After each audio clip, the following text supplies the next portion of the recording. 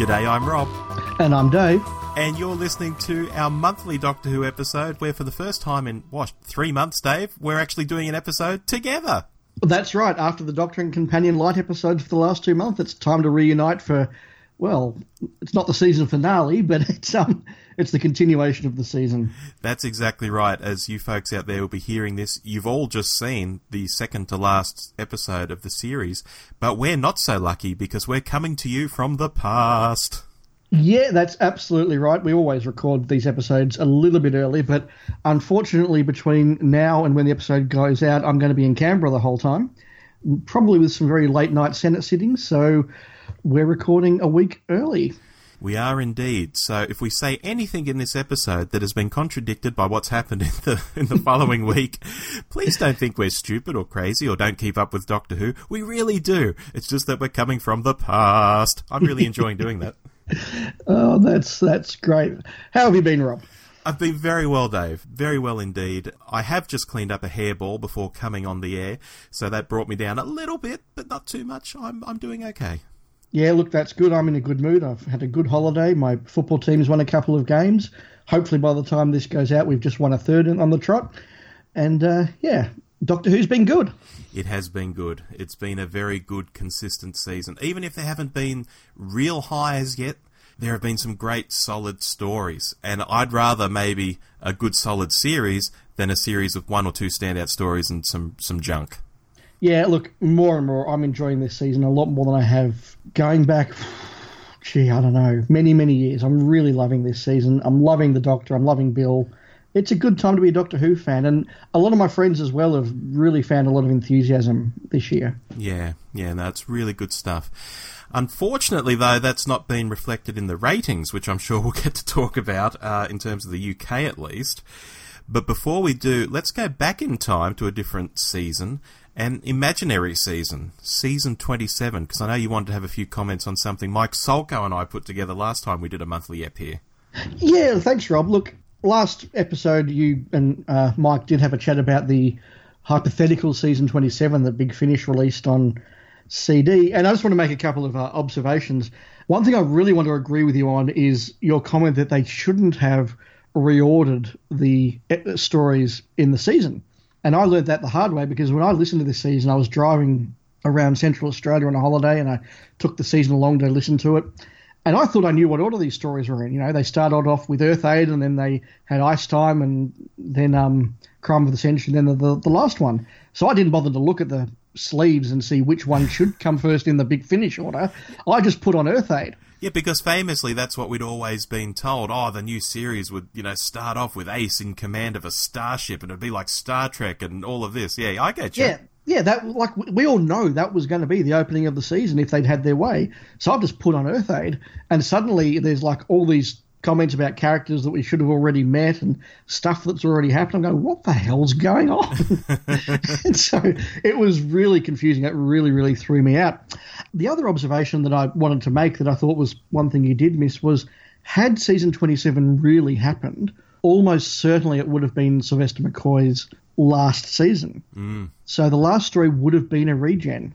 That's right, and I guess we touched on that briefly by saying there were other stories that could have been put into this Big Finish season.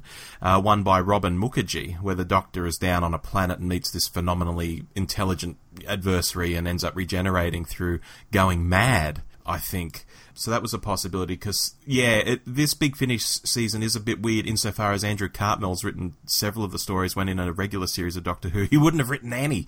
So... yeah, and look, it just highlights how hypothetical this all was and how much it's just drawing from ideas. But, yeah, look, it was a really good episode that you guys did. I enjoyed listening to it. I think I was driving from Montreal down to Connecticut that day. I was listening to it. And so, it was the American forests were passing me by. I was listening to a nice discussion. And listeners, if you haven't had a listen, I think go and do so because it does have a good chat about what could have been.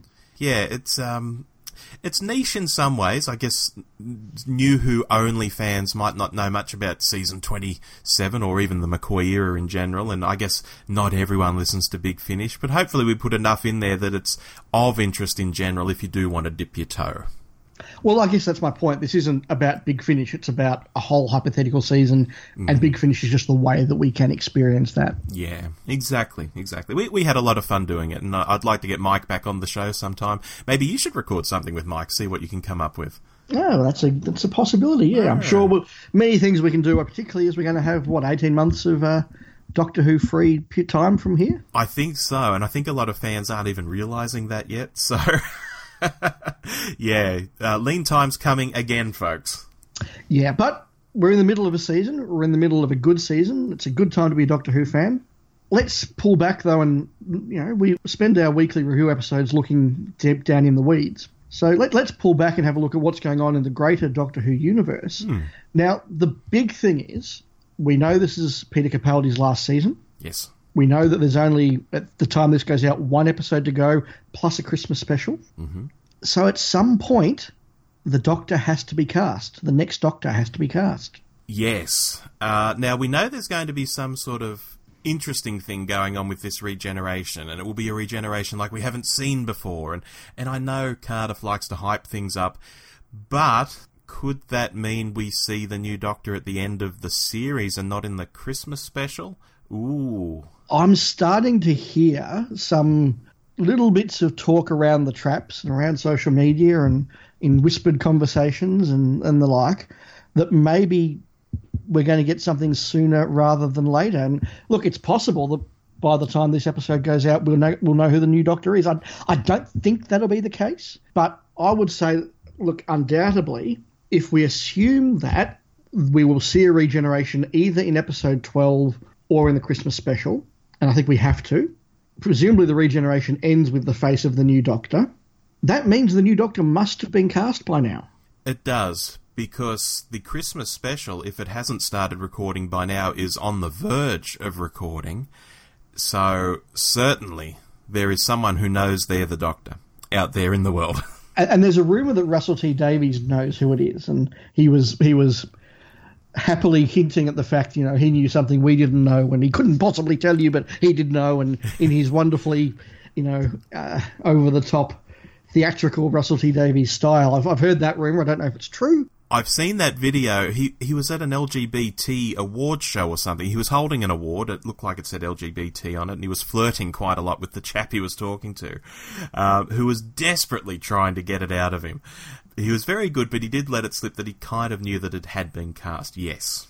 Yeah, right, okay. So I hadn't seen the video, so that's where that story came from. So, yeah, look, the new Doctor must have been cast. Has to have been. So, Rob, when we had this conversation going way back to the start of February, when it was announced that Peter Capaldi wasn't coming back, we had a lot of speculation about who it could be, or, would it be a woman? Would it be somebody of a different ethnic background? We came up with 21 different actors. Yeah. Do you have any feelings now that we're closer to the announcement about how it actually will pan out? Because I know I do, but I'll ask for your views first. I don't actually. I've seen all the rumours just like everyone else has seen rumours. The chap from Death in Paradise, Capaldi quits. He quits Death in Paradise. He seems to be the right age. He's kind of wacky. I think a lot of people actually wouldn't like the casting. Then again, that doesn't mean much. A lot of people didn't like the Matt Smith casting, and then he proved to be, the favourite Doctor for many people. So that doesn't mean anything. But Chris Marshall, I don't know if he's got it. Similarly, there have been rumours about all sorts of people. So I'm just in the dark. I hope it's Samuel Barnett. And I pretty much haven't moved from when we last recorded on this topic. Yeah, my feeling, and I can't really peg this down with any authority or any evidence, but as the years gone on, I've felt more and more as though the hype has been purposely toned down, particularly about what sort of, differences it could be. And I think we are going to get a male. I think we're going to get somebody relatively conventional. More and more, I think we're going to get somebody in the Tennant mould. Yeah. I think that really populist, and I don't use that term pejoratively, but a populist type pick, that a traditionally popular pick, if you like. I could be wrong, but more and more the sort of the way that the hype has been steered and cajoled and put out by the BBC pushes me towards that sort of a thing. So whereas at the start of the year there was lots of they could do anything, I think there's now a lot more of a feeling they're going to do what's expected. Yes, and I think part of that is because of the ratings that I know we're going to talk about. This isn't a popular view with some people. Some people do want to bury their heads in the sand and not talk ratings, but I think the BBC does have their eye on it, and I think they might like a more swashbuckling, dashing, running around kind of doctor, not someone who looks like a penguin with his ass on fire, and someone who will grab maybe 1 million more viewers back, people who do watch the show because they like the lead, not because they like the show. They're not the kind of people I like having as fans particularly, or talking to as fans, because I'd rather people love the show rather than just a certain actor. But beggars can't be choosers, I guess, when it comes to ratings. Yeah, and look, it reminds me a bit of The Bill. And I was a big fan of The Bill when it was on, particularly in the earlier years. And one of the most famous characters in that was, of course, D.I. Burnside. He really was part of what made that peak golden era of The Bill work. He was very, very popular, and then he left. And they did what they usually do. They cast a character that's actively different to that, because they need to have an anti-Burnside to sort of change it, kind of like going from Tom Baker to Peter Davison. And then they said, oh, well, we haven't had a woman detective inspector. Let's have a woman detective inspector. And that was interesting and everything. But you could sort of feel from then on onwards, whenever they had to recast the detective inspector, there was that, could we kind of have another Burnside, please? Yes. Everybody loved it. It was really good for the viewership, and let's give the people what they want. Let's not be experimental. Let's give them another Burnside. Yeah, yeah. And I think there is that feeling. I love Burnside as well, can I just say? He had his spin-off show, although that didn't seem to go anywhere. That was yeah, look, we can talk at length about that, but his spin-off show wasn't great, unfortunately. A couple of episodes weren't bad, but it was a very strange show. Yeah, look, for people who never saw The Bill, Burnside was like an old-school kind of detective. He was a bald bloke, he was a tough nut. He'd bash someone to get information out of them. He was the kind of copper that people love in fiction but hate in real life, if I can put it that way. That's so true. And he had that real cockney wit and that old school sensibility. My job's just to collar villains, and I don't care if the rule book gets in the way, and all that sort of thing. And he was played really, really well by Christopher Ellison, wasn't it? Yeah, Chris Ellison. That's right. Yeah. But after he left, there was that sense of, could we just have more Burnside? Yeah. And I think that's where we're going to go with Doctor Who. There's that sense of, look, the whole Tennant thing was really, really good. I don't think Doctor Who's ever been bigger than when David Tennant was the Doctor. So I would get people in armchairs at high floors at the BBC going, well, if that worked, do it again. Yeah. And when you think back to the Tennant era, that was even before the big pandering to America happened. And apologies to our US listeners, I don't mean that in a bad way, but you certainly see in the Moffat era and with Smith much more pandering to the US market. And I think the US market really picked up during the Smith era, not during the Tennant era, even though Tennant was such a popular Doctor. It was during Smith that America took off. So we're talking about an era before all of that even happened. Doctor Who was getting rave ratings. And, who wouldn't want to go back to that? Yeah, so that's my feeling. We could all be surprised. There could be something really from left field, but I just get the feeling they're going to go safe. Oh, we could, and I was having this discussion with a Doctor Who podcast out there. I don't actually listen to this podcast, but we got talking on Twitter, and the lady behind this podcast was very adamant that it should be a female Doctor, and we got into that debate. And I said, look, I don't think so. I think they'll go quite safe. I said I wouldn't put it past Chibnall to make his second Doctor, because assuredly he's got a 5-year plan apparently, and I don't think one Doctor will cover those 5 years. So I think he'll get a second Doctor, and I think that Doctor could be a woman. And then we got into a discussion where I was saying, if we do get a woman Doctor, I'd actually like to see a run of at least 2 or 3 women in a row, so it doesn't become this weird sort of one-off sort of novelty or gimmick, or can be seen that way by people. And we went off in that tangent as well. So I've had a huge discussion on this just this week, actually. And I do think the next Doctor will be a bloke, but a woman might not be far away. Yeah, and I'm with you on that. I don't want it to look tokenistic if they go down that role and, get to a point where you have 20 doctors and one of them was a woman. Exactly right. I'd like to see like a run of, as I say, 2 or 3, so that even if they then switch back to blokes and it's blokes for a few more after that, there's at least a run of women. Yeah. Do you think that the BBC will do an announcement special? Gosh, I don't know. I don't know that the show is where it's at to do that kind of thing. And that sounds very negative, but here we are at the end of Capaldi's era, and as we're about to talk again about ratings, they're nothing like they were at the end of Smith's era. It is harder to imagine giving up half an hour of prime time, but they could do it on a minor channel, or they could do it as an online special. Yeah, look, it depends on who they've got as well. If they think they've got someone absolutely ice hot, yep, to use a classic Who expression, maybe they will. Who knows? Yeah. I think we'll be hearing a lot more in the next fortnight.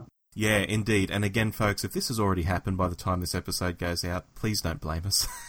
No, in fact, if this has happened in the next week, we can say we called it. We just didn't know about it at the time. Exactly. Now, we've been skirting around this a few times now. Shall we talk ratings? Capaldi's ratings specifically. Yeah, and look, the reason why we've put this in the running sheet, and you know this, Rob, but I guess I'm explaining this to the listener, is I think you can't talk about a season without having some reference back to the ratings. I think that is a part of Doctor Who now. It's part of television now. It needs to be discussed. But what I've found, Rob, and I think you found the same thing, which is why we really wanted to thrash this out in a more nuanced way, is that when a lot of people talk ratings, they either say, I love the show, therefore here are the reasons why the rating is not a problem, or I'm not really getting this season of Doctor Who, it's not working for me, therefore let me explain why the ratings tell you that it's the end of the world as we know it. Yes. And the truth is well and truly in the middle of that, and there's a lot of nuance that I think needs to be unpacked. That said, you start with a point where I think it is fair to say the ratings for this season and the ratings for Capaldi's era generally are lower than a tentpole Saturday evening family show should be. Would you concur with that? Yes, I would. So let's have a discussion about that. I think the first thing we need to preface this all with is when I go back to season 2, when Doctor Who was really taking off and everything, I said, you know what, this is going really well. This could even have 7 or 8 seasons. And here we are. And here we are at season 10. So I was wrong then. The Doctor Who has lasted longer than I thought it would, and that's a wonderful testament to the quality of the show over many years and many production teams. And Chibnall, as we were just mentioning, does have a 5-year plan, so there's another 5 years up our sleeve. Yeah, I mean, look, if it tanks, it tanks, and they're not going to honour that, but there is the intention that if everything continues well, it will go another 5 years. Yes. So the show is going very, very well. That said, it is a long way now from being the sexy new TV show that it was in 2005, 2006. Yes, agreed. And that's just a reality. Any show is going to struggle to keep its audience over that sort of time. Doctor Who has the inbuilt advantage, we all know, that you can change the regulars fairly easily and fairly regularly. That's why cop shows last a long time. You know, shows like Law and Order or The Bill or Blue Heelers or Heartbeat, you know, they all get to let go for 20 years because you can change the police officers on a regular basis and everyone thinks that's quite an understandable thing and you can keep going. So Doctor Who's like that. But nevertheless, to get to 10 years, you'd expect a certain decline in sexiness and in interest. Yeah, I think so. And that's even been compounded, I think, by the casting of someone like a Capaldi in a series where it's so important for new generations of kids to get into it. It seems that Capaldi's arrival, as much as I love Capaldi myself, and many people adore him, a lot of the people who liked, say, Tennant, and to some degree Smith because of the way he looked, dropped off when Capaldi came in. Oh, it's some old bloke, not going to watch that. And kids coming up who had previously seen, you know, a fun-loving Matt Smith or a dashing Tennant saw this old bloke and didn't tune in. And we have lost viewers, no matter how you slice and dice it. In early Capaldi, I was saying we've lost about 1 million people. Here in later Capaldi, I'm saying we've lost almost 2 million people. This is even after you factor in people watching later on their iPlayer over there or whatever. You know, I'm looking at consolidated figures. Even this series alone, Series 10, there's a 2 million difference between the pilot and, say, The Lie of the Land. 2 million, Dave. Yeah, you can't argue that the series hasn't lost viewers. Now, it still ranks reasonably well in the table of watched or most watched shows over the course of a week. Yeah. So there is an extent to which television itself has declined, or the total market share has declined. Now, I get that, and I still think the Doctor Who is getting very good, acceptable, well, better than acceptable ratings for a show that's 10 years old. Yes. Where I think it is not performing the way it should or it could is as that tentpole Saturday evening show that the whole family wants to sit around, and it becomes, must-see family stuff. The family all sits around and watches Doctor Who on Saturday, which is where it really succeeded under Russell T Davies. Mm. Whereas now I think people aren't quite doing it in the same way, and I want to make a point about that in a moment. They are more willing to go, well, look, I'll watch this when I get to it. I'll watch it on iPlayer later, or I'll watch it on DVD later. Some of it is just a change in habits. I know for me, even if I'm watching a show regularly every week, but then I miss 2 or 3 episodes, I say, you know what, I'm not going to be able to catch up. I'll wait till the whole series is over, and then I'll binge watch the whole thing in a couple of months' time. Mm. So there are no doubt people out there that started watching Doctor Who, they watched the first couple of weeks, then life got in the way, or they were enjoying a nice summer afternoon and they weren't watching Doctor Who, and they've gone, you know what, I'm 3 weeks behind. I'm not going to catch up now. I'll wait till all 12 are out, and sometime in a couple of months where it's a bit quieter, I'll just binge watch the whole series. Yeah. That's fine. But on this point of family viewing, I've noticed a phenomenon now, both with friends of mine and with people I listen to on other podcasts, who are talking about how they will watch Doctor Who themselves on a Saturday, assess whether it's suitable for their kids to watch, and if it is, then go and watch it again with their kids a day or two later. Have you been noticing this? I have, yeah. On some of the podcasts with older presenters who have kids, yes, I have actually. Yeah, now, look, notwithstanding that I love the fact that a generation that was perfectly happy to be sat down at the age of 6 and watch the Pyramids of Mars or the Seeds of Doom, and now going, Doctor Who might be scary for their kids. Or the guy's guts being blown out in Brain of Morbius, yeah. Yeah, that's right.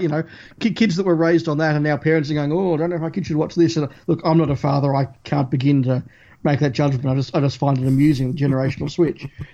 But if there is a number of the audience that are not comfortable having their kids just sit down and watch this on a Saturday night, does that mean that in some way the show has let down the family audience? Yeah, in some ways the show has grown up a little bit to be maybe more what fandom wants and has always wanted.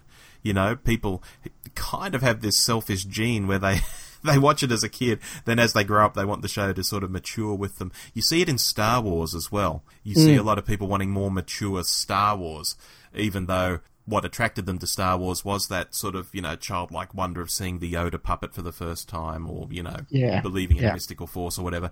Those people now want a Boba Fett movie where he's, chopping people's heads off or, doing something horrible.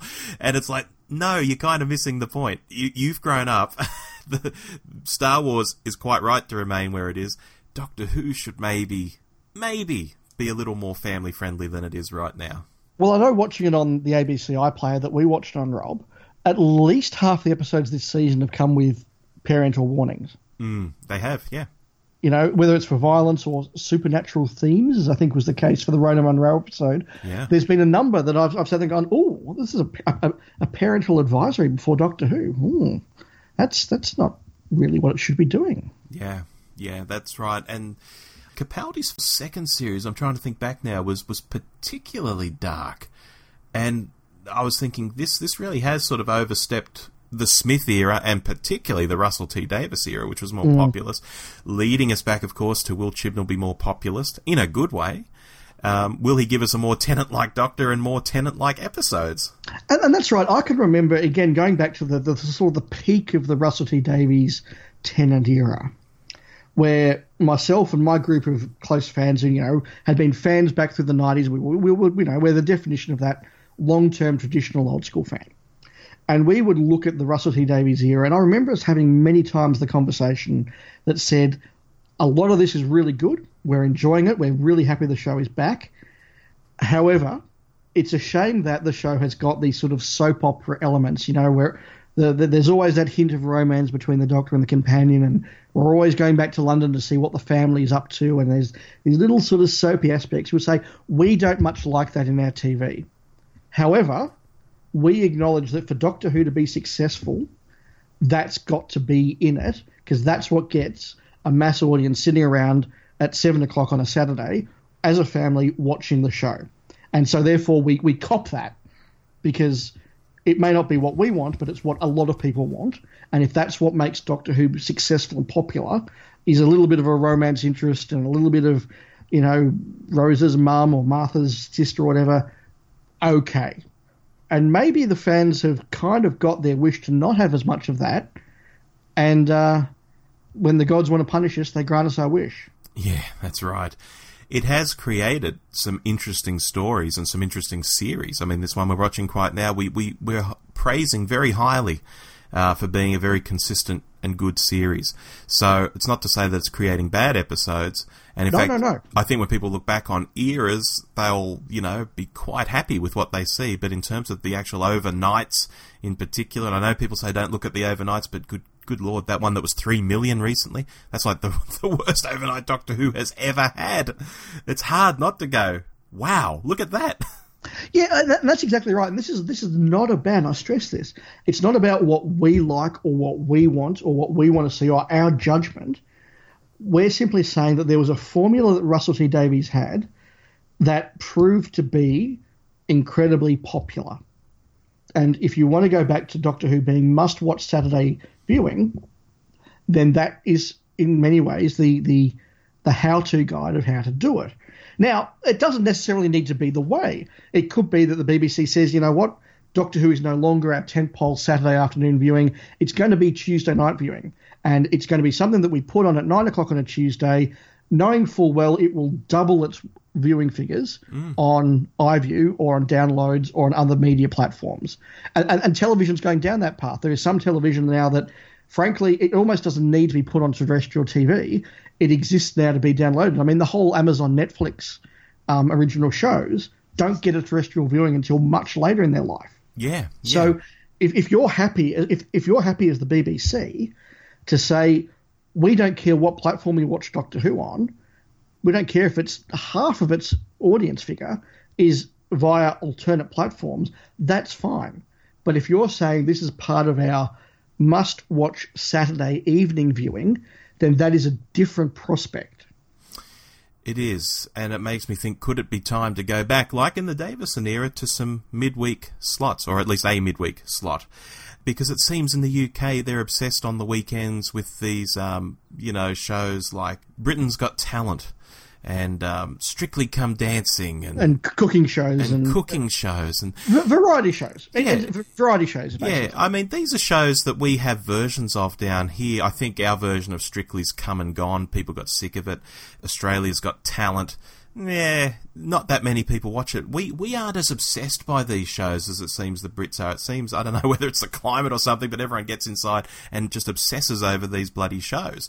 And they're just nowhere near as popular down here.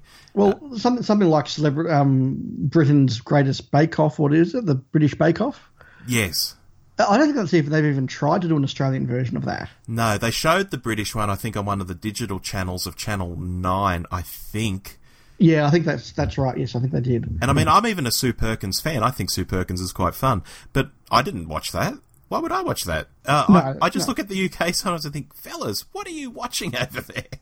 Yeah, there is a quintessentially British television style over there. And yeah, so, what we're saying is the ratings aren't about us. No. The ratings aren't about fans. What we're saying is that, yes, Doctor Who can be a online show, in which case it's not a Saturday evening show. But if you want to go back to what was popular, well, look at when it was ultimately popular. And, to me, ratings are not a reflection of quality.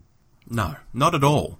I can remember vividly there was one night here where there was a TV show, a drama about the last Australian to be executed overseas, or at that time he was. He's since been another one in Indonesia. But a young guy who was executed overseas for drug couriering. And it was a brilliant drama. It was shown on SBS here. And it got 120,000 viewers. Yeah. It won heaps of awards. It was wonderful drama. 120,000 viewers. On another channel was a interior design reality show that got 1.2 million. Yeah. The most mindless, vacuous stuff gets the ratings, and quality doesn't. Yeah, look, sometimes there's a wonderful confluence where quality hits the mainstream target and does get audience. But I'm not ever going to say that ratings are comparable to quality, and that would be a dumb argument to make. Oh, absolutely. And even, I mean, I mentioned we look at Series 10 and we say this has been great and consistent, but even when you look at the AIs, which is a lot wider than just fandom, I just looked down the list for this series. It's like 83, 83, 84, 83, 83, 82, 82, 82, 83. They're the ones I've got so far. That's really high stuff. That's great appreciation. Yeah, look, it is, but I'm very cynical of the modern day AIs, because back in the day, as I understand it, AIs were done by the whole population. Like, people were asked, go and watch this show even though you wouldn't normally, and give us your view. Right. Whereas now an AI is a measurement of those who are watching it. So it's like going to a Carlton versus Collingwood football game and saying, do you like Carlton versus Collingwood football games? You know, if somebody's chosen to watch Doctor Who and you say, did you enjoy it? Well, the fact they've chosen to watch it probably suggests that they are predisposed to liking it. True. The final point that I want to make, and I don't know if you got more, Rob, but certainly this is the final point I had, is people seem to try and correlate the quality of an episode with the ratings that week, which seems to imply that audiences have some magic ability to know in advance if an episode is going to be something they enjoy and then decide if they're going to watch it, which is absolute nonsense. Oh, I completely agree with that. So, you know, what is it that makes somebody to decide to watch an episode? It's going to be, did they enjoy the past ones? And it's going to be the trailer. And as I think it was Mark on the Diddly Dum podcast made the point, both on their podcast and in a Twitter conversation, when it came to The Empress of Mars, when the trailer for that came on, kids in a couple of families he knew went, hey, cool, Doctor and a big green monster, I want to watch that episode. Yeah, that's it. And I think we can't undersell this idea that if your trailer's going to have the Doctor in an exciting adventure with the monster of the week, that perhaps is going to get kids and viewers in a bit more than some other styles of trailer will. Yeah, again, completely agree. Fair enough. Did you have any other points, or have we thrashed that completely? Oh, look, I think we could talk ratings all day, but for the sake of our dear listener out there, we'll move on. And I think you've got something that has come up on Twitter recently with some of our listeners that you wanted to address about older classic stories. Yeah, look, this is just a little fun topic I wanted to throw at you, and I think it actually got quite a lot of people engaged in the Twitter conversation, so I thought it was worth expanding into our main program. Now, somebody made a comment about how it's very unusual in the old school stories that six-parters really merited their worth. And yet there are some great ones, particularly the ones in the Hinchcliffe era that really took that 2+4 format and made it work, like the Seeds of Doom, 2 episodes in Antarctica, 4 episodes in England. Talons of Weng Chiang, 4 episodes of discovering the cabinet, 2 of how to deal with it once Griever's got the cabinet. Yeah, Hinchcliffe did it really well, but we can't deny there are a lot of six-parters in Doctor Who's history that struggle with the length. But I then made the contrary point and said, if we all agree six-parters often struggle with their length, why is it that the 7-parters or longer are almost all bona fide classics? The Daleks, Marco Polo, Daleks Master Plan, Evil of the Daleks, The Invasion, Silurians, Inferno, Ambassadors of Death. They're all, in my mind, top stories. And they're all really long. The War Games. Yeah. Now, this is an interesting topic because as I was saying in that Twitter conversation, I'd love to take an edit to, say, Inferno, for example. You disagree with me on that, but that doesn't take away from the fact that it is regarded as a classic. You know, it's regarded as a classic whether I want to edit it down or not. And why is it that extra episode does that? Yeah, look, you could take any classic Doctor Who story and prune it a bit for modern sensibilities. Nobody's disagreeing with that. And in fact, I think we talked about in that Twitter feed as well the way that Topher Grace has taken the Star Wars prequels and made them into sort of a 1-2 hour movie. Yeah, exactly. You know, you can always make something tighter.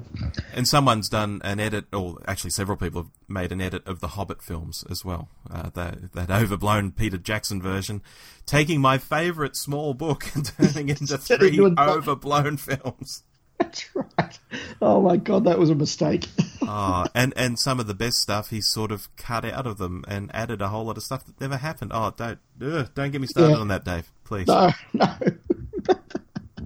But yeah, so I was sort of wondering, is there something about that length where people go, wow, it's 7 episodes.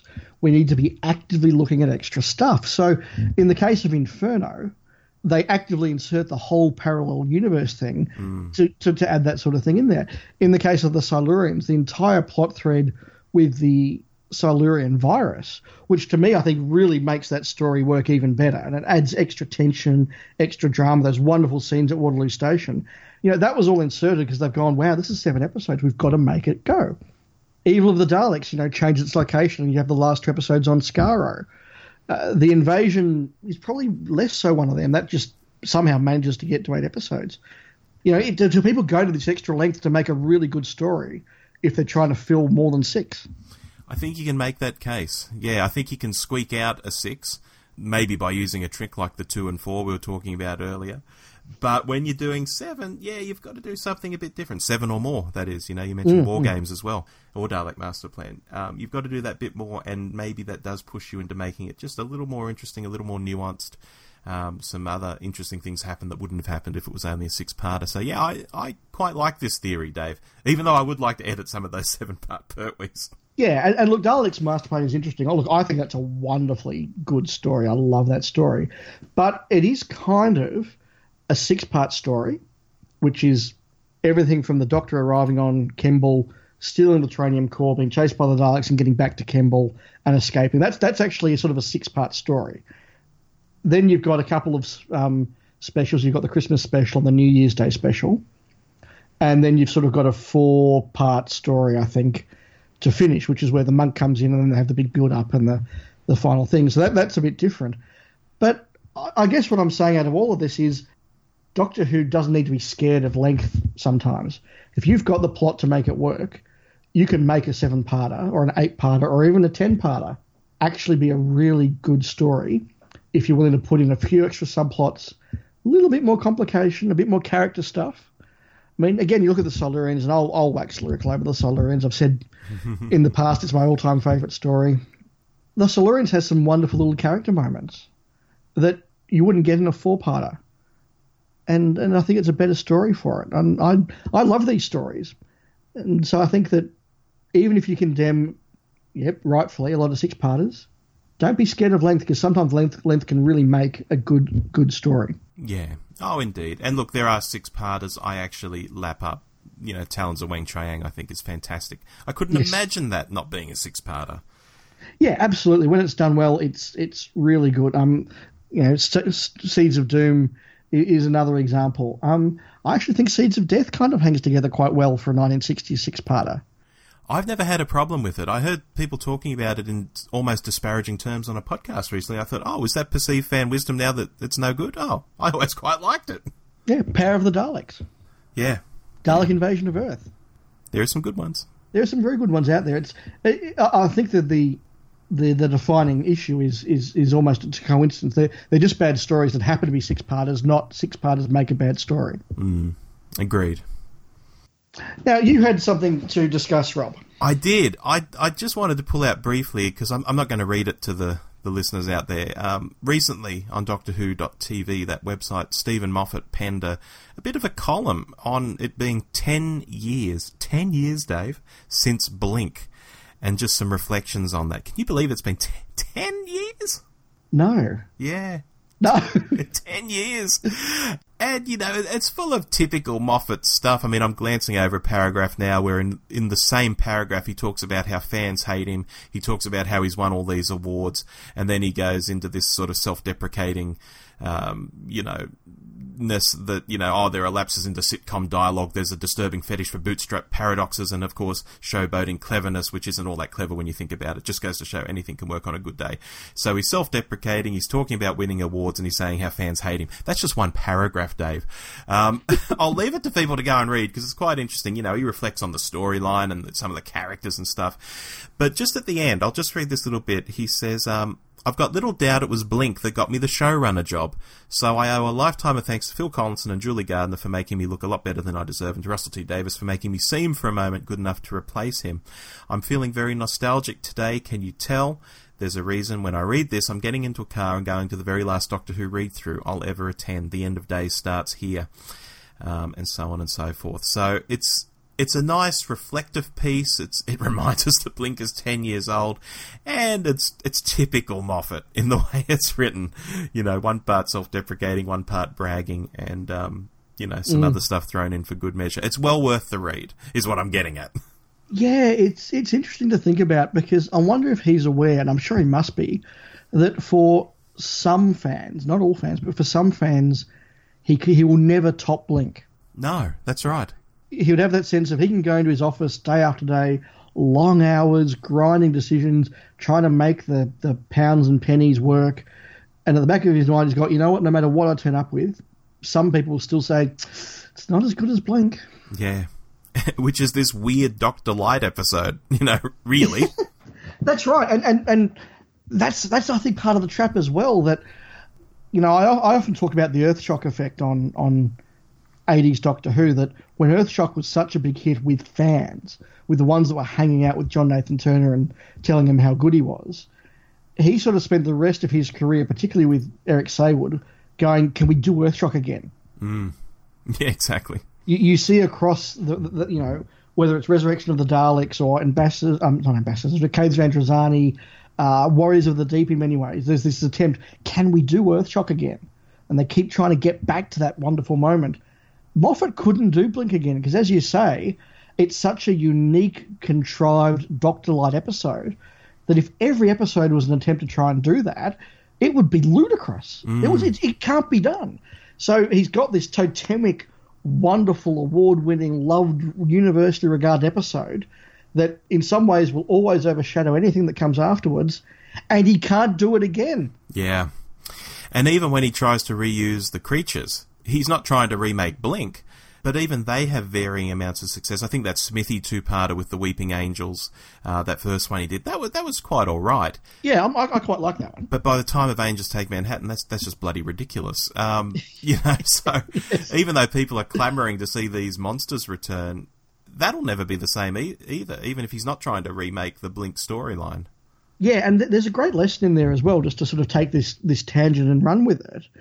Sometimes when people talk about bringing back a classic monster, you go, is it because the monster was so great it deserves another story, or because the monster combined with that setting, combined with that script, was really good?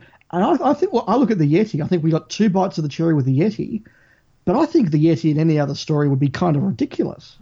Agreed. Yeah, and then, we see this with a number of classic monsters. Omega in the Three Doctors, great villain. Memorable villain, something that stands out from my childhood. Omega in Arc of Infinity. I know what you're saying.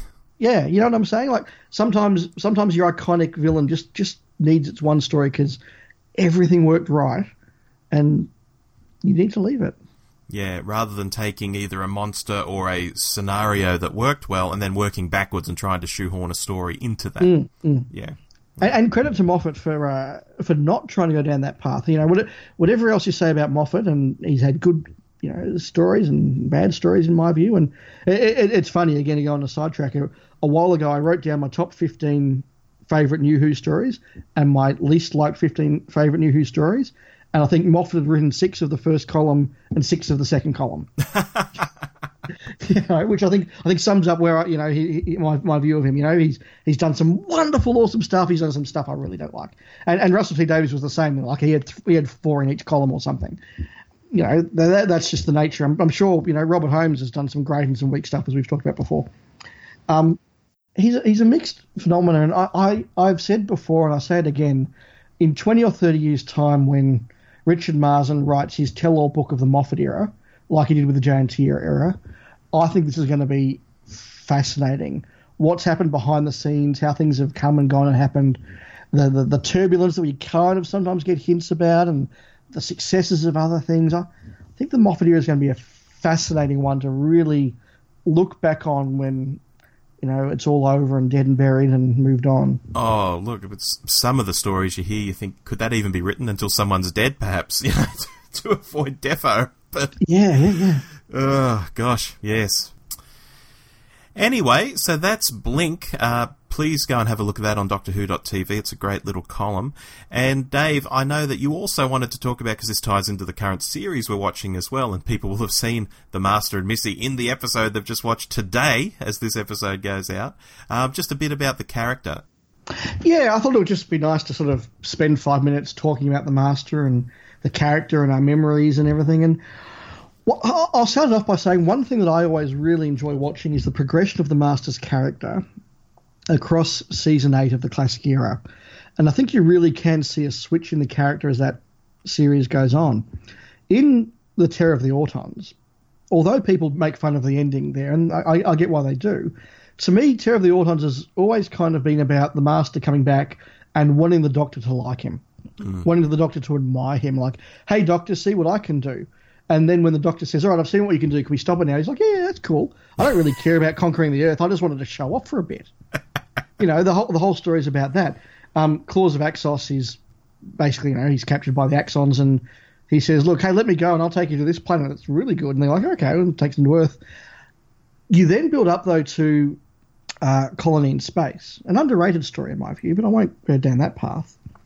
In that, you have a moment where the Master says to the Doctor, share the universe with me. I've done all of this work. I've got it all here.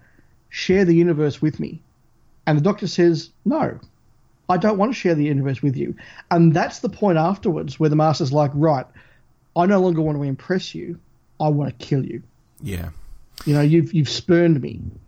Do you see similarities then between the Delgado Master and Missy? Talking about sharing the universe there reminds me of, and I know you hate the story, but, I've built you a cyber army. Check this out. And maybe just wanting to be liked. And in these more recent episodes, turning good, wanting to be friends again. Of course it's probably a trick, but do you see maybe more similarities there between Missy and Delgado, whereas the Sim Master maybe wanting to kill the Doctor and so on might be more like the Ainley Doctor? Look, I do. And I mean, I criticise the way it was done in Death in Heaven, and, that's fine. But I do think there was an attempt at that sort of thing. And, there's a wonderful scene in The Sea Devils where the Doctor goes to visit the Master, and he's seen him locked up in prison, and he and Joe walk away, and the Doctor's sad, and Joe says, what's the matter? He says, I'm seeing someone who used to be a friend. You could almost say that we were at school together, and I'm seeing him locked up, and that makes me sad. And there clearly is between the characters this bond that goes right back to their childhood, where they clearly were close friends, and there's no more passionate enemy than the person you used to love. Yeah. And I think that really, at its best, that defines the Master. And so that's why, even though I've struggled with some of Missy's episodes in the past, I'm really starting to warm to some of the stuff we're seeing in this more subtle performance we're getting, because I do think it echoes this Delgado thing, as opposed to the Ainley Master, where, look, Ainley did a good job with what he was given, and I think there's a couple of brilliant stories featuring Ainley. Both Survival and Planet of Fire are in my top 380 stories. But there's also stuff like, Mark of the Rani, The King's Demons, which is just like, what's this guy doing? I mean, Mark of the Rani, to the point, the Master's standing in a field dressed as a scarecrow, just on the off chance the Doctor will stop by. And then gets out of the gear before he even meets the Doctor. Like it's just the Master's just being mastery, because the Master's the Master now. Yeah. And look, someone on Twitter last night was posting some scenes from Castrovalva and making fun of them. I think Castrovalva as a concept and as a story is quite good. But those scenes, Dave, where the Master gets on the cherry picker, which moves really slowly as he goes up to talk to Adric. And they can't overdub the sound because it's making such... That's right, yeah, because the cherry picker made such a noise they had to cut all the sound out so they couldn't have dialogue at the same time, yeah. And they're just staring at each other like... He goes up really... It's like, oh no, oh my God. Whereas maybe the Master in, say, Planet of Fire which, thinking back, Kate Orman once wrote a fanfic for one of my fanzines back in the 80s, and she was taking the point of view that the Doctor had actually killed the Master in Planet of Fire. That was the end of the Master. And if we saw him again in the future, it was just an earlier Master. The Doctor watching the Master burn there. That was it. That was quite deep to me as like a 13-year-old or whatever I was at the time. Yeah, that's a really interesting concept. And I've always quite liked Planet of Fire, maybe because I think of that sometimes. I think, gosh, the Davison Doctor is just standing there watching him burn. Oh, that's pretty bad, actually. Yeah, no, I like Planet of Fire. I think the Master's really good in that. He's determined, he's desperate to survive, he's ruthless, he's underplayed in most of the cases. I think it's a great story. And, I love survival as well. There's that wonderful scene where the Master and the McCoy Doctor confront each other. And yes, it's got that cat theme coming from survival, but they do start circling each other like a couple of cats. Yeah. That's that wonderful little interplay that I think's really good and so much better than some of the more overstated stuff. And look, even Delgado's Master had some, slightly bizarre moments. Come Kronos, come, for example. Yes. but even that ends with that moment of the Master begging for his life. Yeah. Yeah. And that idea that underneath every bully is just a coward. Yeah. That the moment that it's, well, I'm going to torture him for the rest of his existence, he's like, no, I can't bear it. Yeah, yeah, it's nice. It's very good writing, actually. That takes us into the modern era, and, we've seen the Sim Doctor, we've seen Derek Jacobi, and, of course, our listeners will have seen the first of two parts of The Master returning. John Sim with a beard, how does that play into things? Is he from an alt universe? Again, we don't know, because we haven't seen it. We're in the past. But there's a whole nother layer which could be coming to the Master character, whether this Master has come from an alt universe or how has he turned up. Why does he have the beard? Is he being turned into a Cyberman? I have all these questions as I approach the episode that everyone else has seen and I haven't at this point in time. Yeah, and I've often said that John Sim's first take of the Master in that two-parter is that wonderful anti-Tennant performance. That's that modern version of the Master, but he still is incredibly ruthless. Mm-hmm. He's still incredibly devious. He's slightly mad, but he still gets, those wonderful lines like, this is the bit now where I'm going to explain my plot to you, I don't think. And, yes. I think it's really good. Unfortunately, his second appearance, I just think he's bloody awful. In the hoodie and eating the chicken and such. And flying around on cartoon lightning and I just think that's awful. It's not the best of the Master. No. Hopefully this return of Sim will redeem him in some way. And it's got me thinking, you mentioned how, the Master has suited the Doctor before, like Sim suited Tennant. Delgado certainly suited Pertwee. And I think Missy suits Capaldi. The two Scots actors, facing off against each other. It seems so right at times. I agree with you in this season, where she's played it more dour. I didn't think so in the earlier seasons, where she's played it more manic.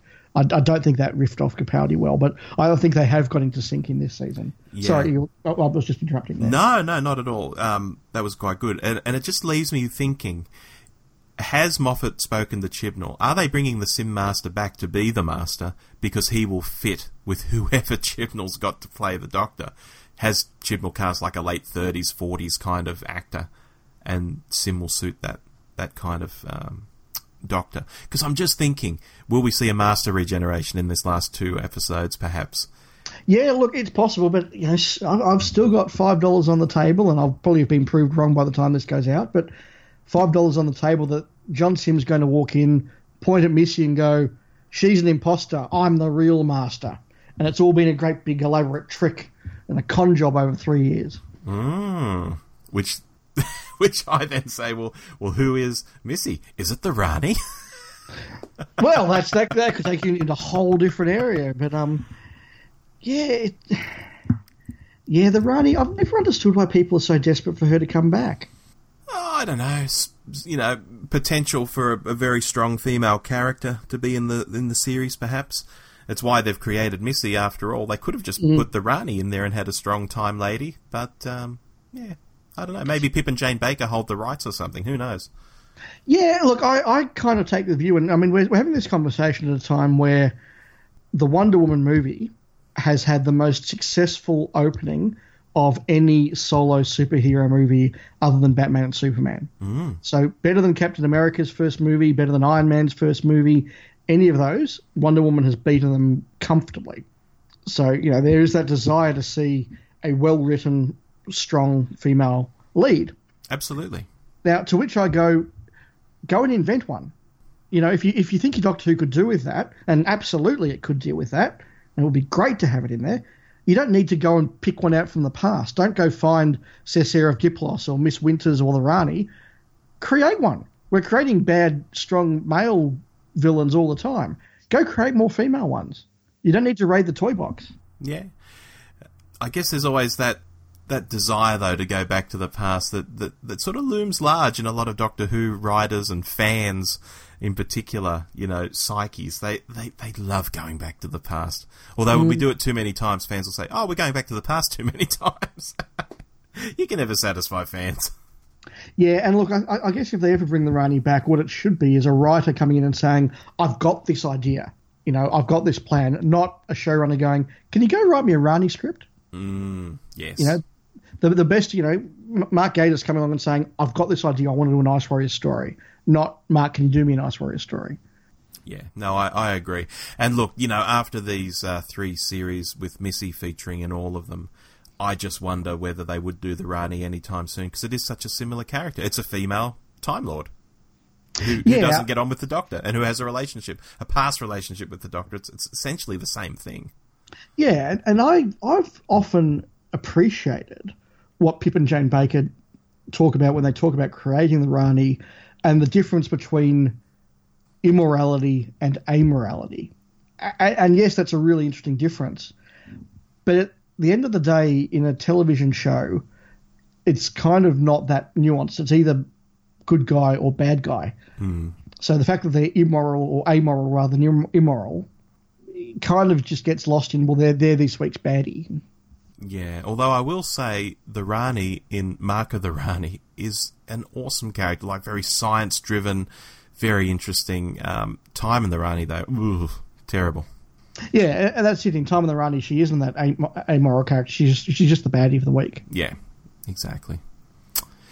All right, I think we've had a good discussion there on the Master and Missy. I know there's one thing you want to ask our listeners before we sign off for this episode. Yeah, so a topic we want to cover next month, listeners, is about the best writers who aren't the regulars or aren't the ones we always talk about. So, look, we all know that Robert Holmes wrote a lot of Doctor Who and a lot of it was great. We know that Terrance Dicks wrote a lot, Malcolm Hulke wrote a lot, Stephen Moffat wrote a lot, Mark Gatiss wrote a lot, Ross T. Davies wrote a lot. Who are those authors, though, that have only written 1 or 2 or 3 stories that just had a great hit rate? And the reason this came up was I was talking about Chris Boucher with a couple of people. I said, you know what, Chris Boucher wrote 3 scripts, and I think he hit it out of the park 3 times. And that's a pretty impressive hit rate for a guy that only wrote 3 stories. I can think of some others that have only written 1 or 2 stories, both in new and classic Who, that are, their hit rate's really, really good. And maybe it's because they didn't get a chance to write a dud one. If they'd written 10, one would have fallen down. But listeners, send us in, tweet us, email us, drop us a line. Let us know who you think are those non-regular, those 1-off, 2-off, 3-off writers that you think need to get a bit more recognition. And we'll have that conversation in our next monthly episode. This is going to be a really interesting one because I've already got a couple in my head. One is a new Who writer and one is a classic era writer. And I'm itching to talk about them. Obviously, we won't start that discussion now. So this is open, Dave, to the classic era and the modern era, yes? Yeah, absolutely, absolutely. Okay, and people who have written up to 3, but preferably maybe 1 or 2. Yeah, let's cap it at up to 3.